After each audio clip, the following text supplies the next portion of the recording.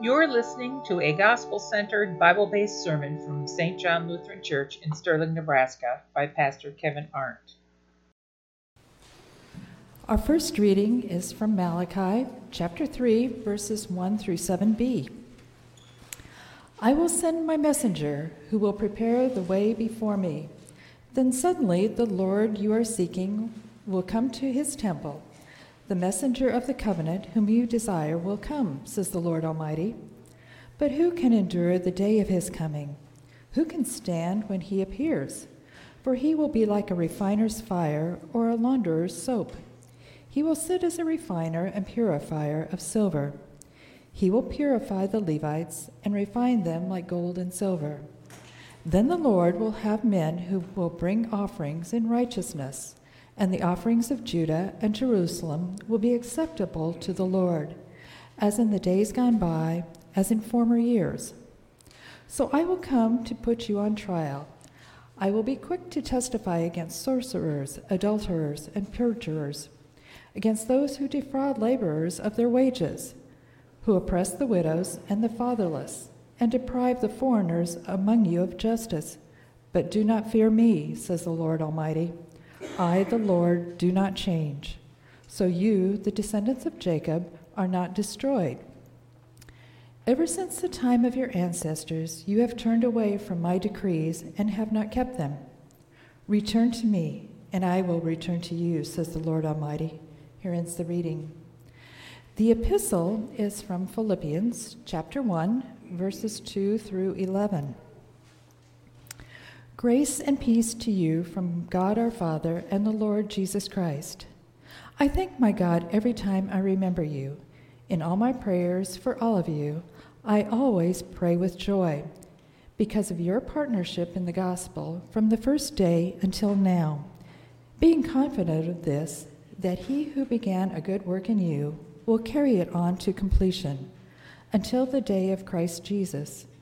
It is right for me to feel this way about you, since I have you in my heart, and whether I am in chains or defending and confirming the gospel, all of you share in God's grace with me. God can testify how long for all of you with the affection of Christ Jesus. And this is my prayer, that your love may abound more and more in knowledge and depth of insight, so that you may be able to discern what is best and may be pure and blameless for the day of Christ, filled with the fruit of righteousness that comes through Jesus Christ, to the glory and praise of God. Here ends the reading.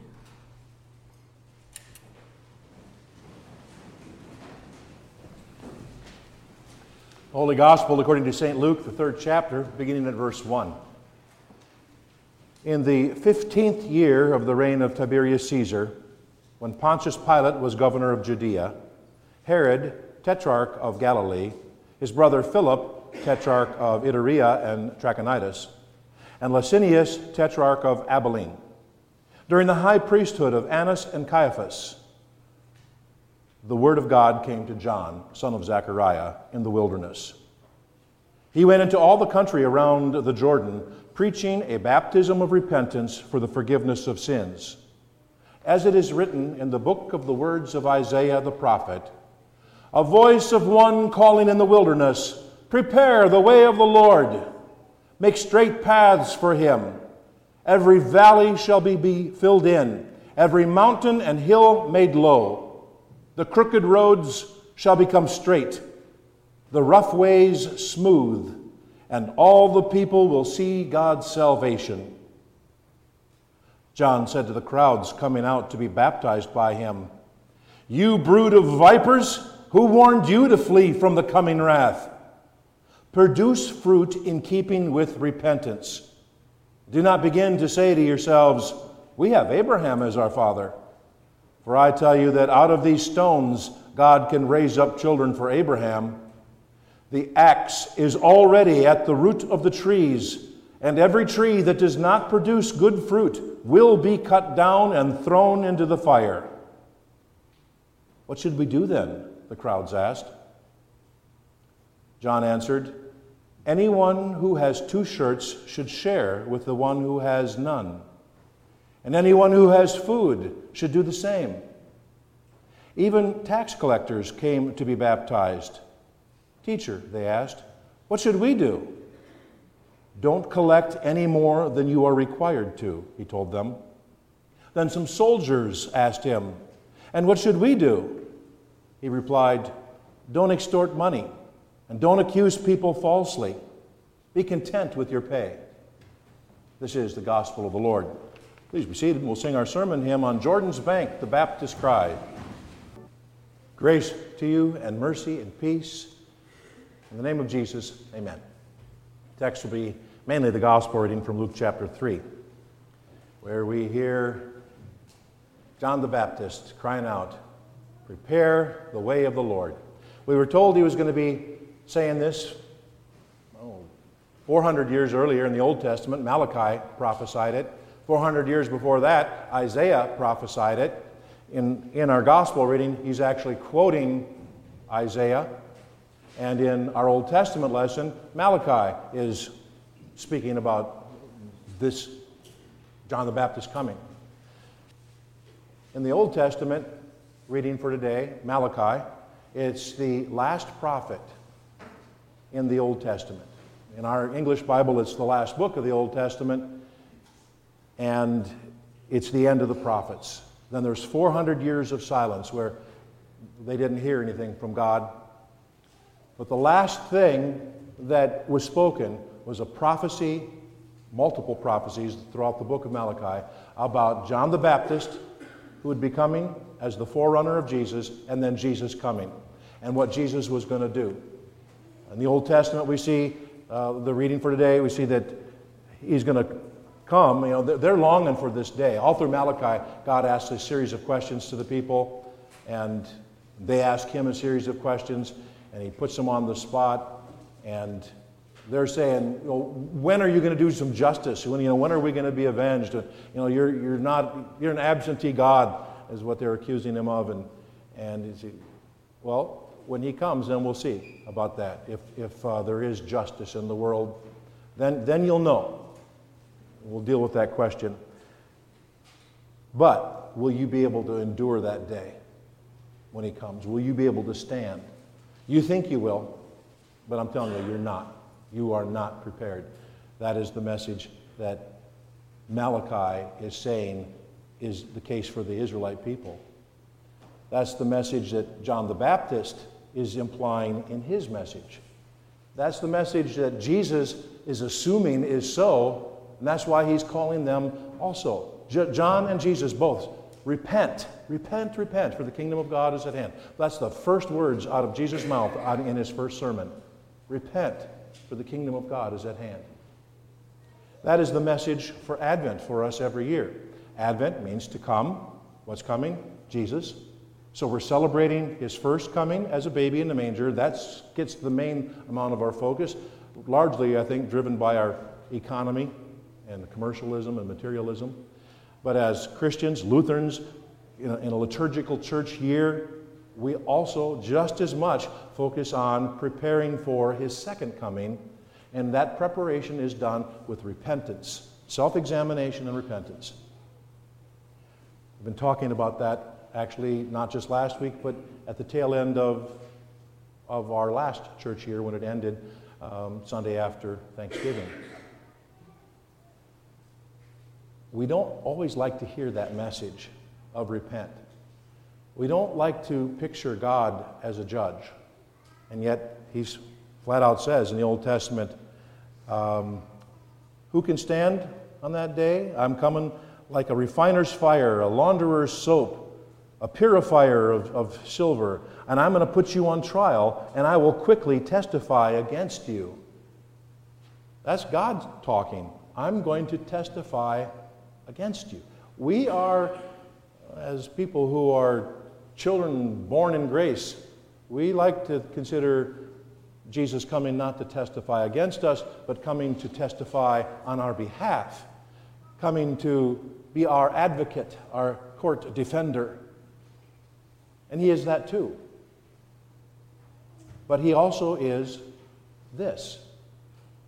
And we do poorly if we just heed the one voice and not the other, if we think, I don't have to listen to the voice that says repent because it's uncomfortable, or because I don't agree with the thing he tells me I need to repent from, then we really don't need him as a defender because we don't think we're guilty.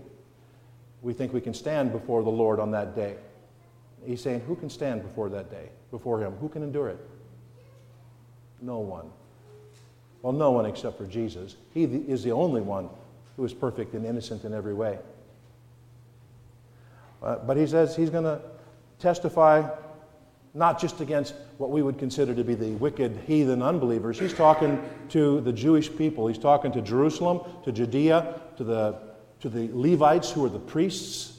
He's talking to the religious people, and he's saying, I'm going to testify against sorcerers and adulterers and perjurers, those who defraud laborers of their wages, those who oppress widows and the fatherless, those who deprive the foreigners of justice who are amongst you, those who do not fear me. That is not to be a comprehensive list. It's just a sampling. The fact of the matter is, if he made a full list, somewhere on there, each one of us would be included of those that he will testify against. But that testimony and that being found guilty, here's the thing. It is put on Jesus. But in order for it to be put on Jesus, you have to ask for the forgiveness. You have to repent of it. You have to acknowledge your sin. You have to examine yourself and see it and admit it. And that's the hard part. When we take a look at God's Word and the standards that are in the law, and we see, well, it's just too hard, I can't do it, and we walk away. Or, I don't agree with that. It's just something a bunch of old guys wrote a long time ago, some sheep herders. I don't really have to listen to it. We make up excuses why we should be able to ignore it. But the fact of the matter is, God says here, I don't change. This is my word then, it's my word still now, and it will be always. I am the same yesterday, today, and tomorrow. His standards of perfection still stand. And so when we see our falling short, our areas of maybe even outright rebellion, just because we like it doesn't mean we get to hang on to it. We bring it to the cross and we say, here you go, Lord. I am sorry. I repent of my sin. I ask, I beg for mercy. In a little bit, we'll take communion. And I put in the bulletin, it'll be up on the screen when we get to that point. But I put in the bulletin, you can maybe look. Oh, where did it go? I don't have one of your bulletins. Well, I'll just do it. To prepare yourself for communion is part of what it means to prepare yourself in Advent. It's a similar set of questions. Do I recognize and acknowledge my sin? And am I sorry for it? And do I repent of it? Do I turn away? As John the Baptist is calling us to do, as Jesus calls us to do. Do I recognize Jesus is really present here, in, with, and under the bread and wine with his body and blood, for you, for me, for the forgiveness of our sins? And number 3, do I intend, with the help of the Holy Spirit, to be transformed, to be changed, to turn away from my sins and no longer keep going back to them? Do I desire to keep on sinning, or do I desire to give my sin to the Lord and walk in his grace and his forgiveness and his mercy? These are the preparations for coming to the Lord's Supper. I added a 4th one in. Those 3 I just said are what I was trained to do when I was a child, before I took communion the first time, and it was reinforced all through the years. Over the years, it seems like they've added a lot of different things, like you have to get all your doctrine just right, but I don't think that's part of what Jesus puts out. I think that's men trying to just safeguard things. But I do think that 4th point I added is valid. Do you intend to forgive as you've been forgiven? Do you intend to take the bitterness and the pain and the anger and the frustration where somebody has sinned against you? Do you intend to hang on to it, or do you intend to give it to Jesus and let him take it to the cross and be done with it? Let him, if there is any justice or any judgment or any punishment or any vengeance to be had, let him deal with it, not you. Because he will dispense it perfectly, looking in the heart, and he won't dispense justice and judgment where it doesn't belong. And he has a compassion and a desire to save probably many more people than we might in our own heart, our sinfulness. So do you intend to treat others the way Christ has treated you? Going to the Lord's Supper is to receive forgiveness for your own sins, but also strength and power to forgive other people and to love them as Christ has loved you. These are part of our Advent preparations.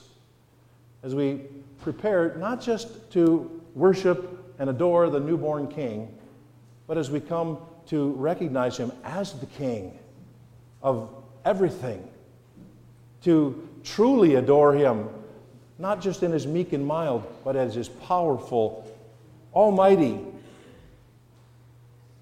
King that he's going to be when he returns, that he is now. As he has ascended into heaven, he sits and reigns even now, and he will to all eternity.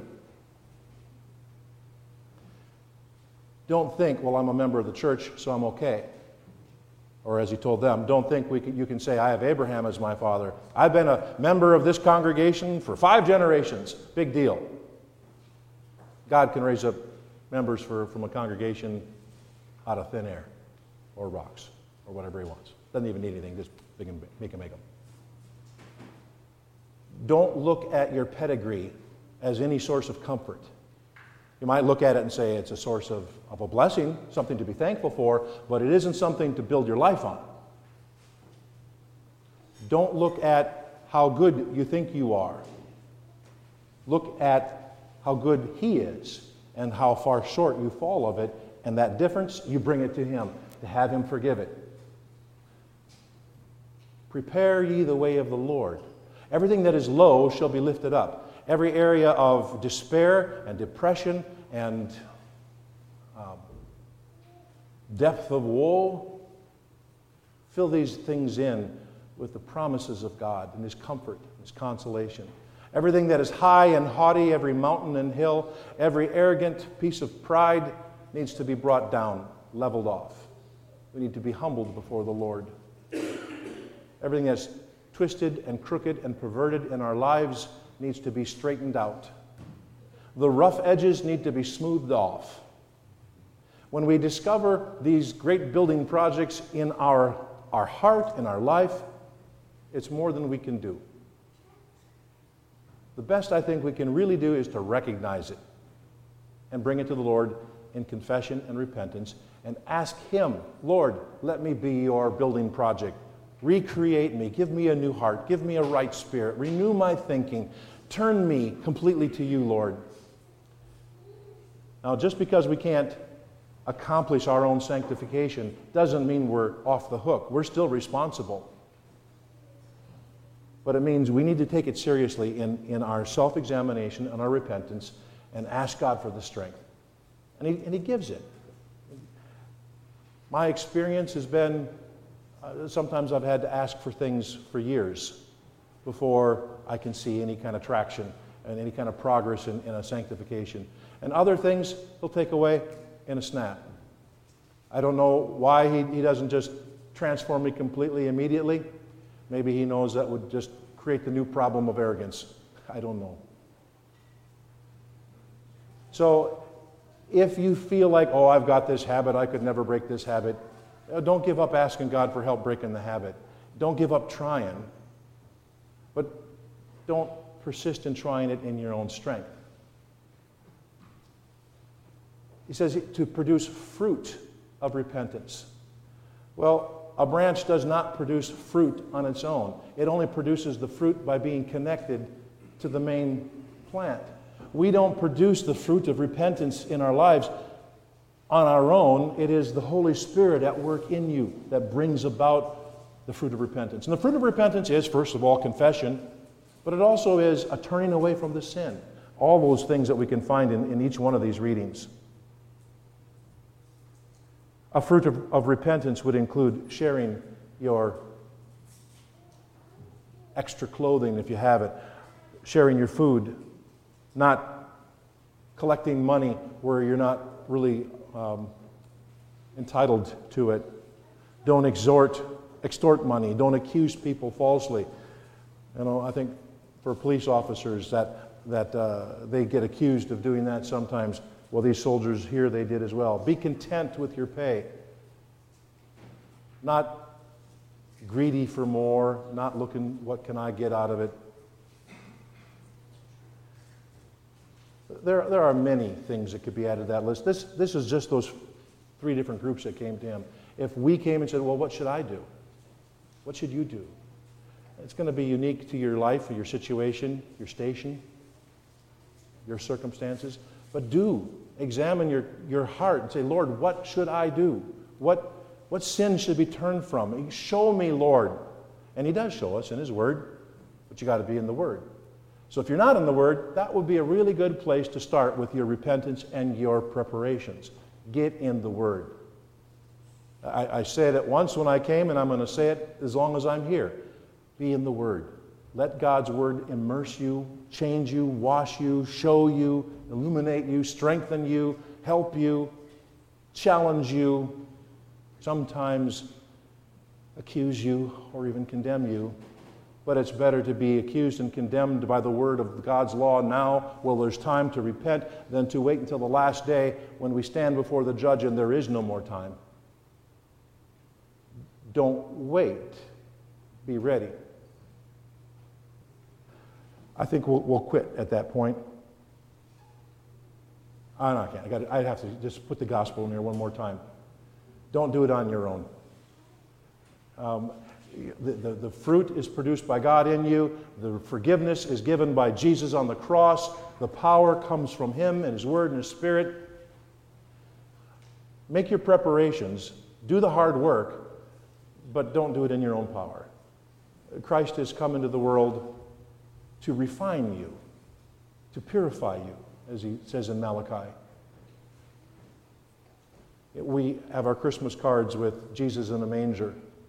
I think it would just be great to see a Christmas card with Jesus at a washing machine with a bottle of bleach.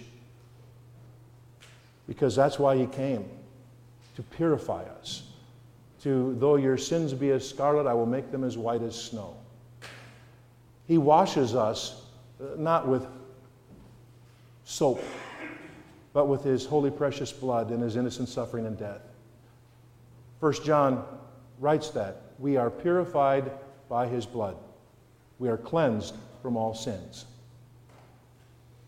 That's the source, that's the power, that's the strength. And to him then goes all the glory. Amen. We continue with our Apostles' Creed. We confess our faith. I believe in God, mighty maker of heaven and earth. I believe in Jesus Christ, his only Son, our Lord. He was conceived by the Holy Spirit and born of the Virgin Mary. He suffered under Pontius Pilate, was crucified, died, and was buried. He descended into hell. On the 3rd day he rose again. He ascended into heaven and is seated at the right hand of the Father.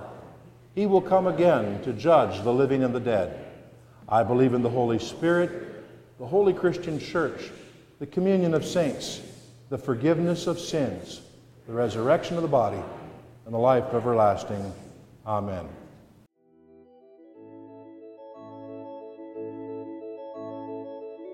Thanks for listening in this morning at St. John Lutheran Church in Sterling, Nebraska.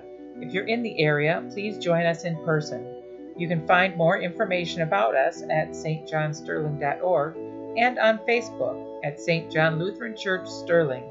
Join us again for more of the biblical teaching of Pastor Kevin Arndt. And now, may the God of hope fill you with all joy and peace in believing, so that by the power of the Holy Spirit you may abound in hope. Romans 15:13.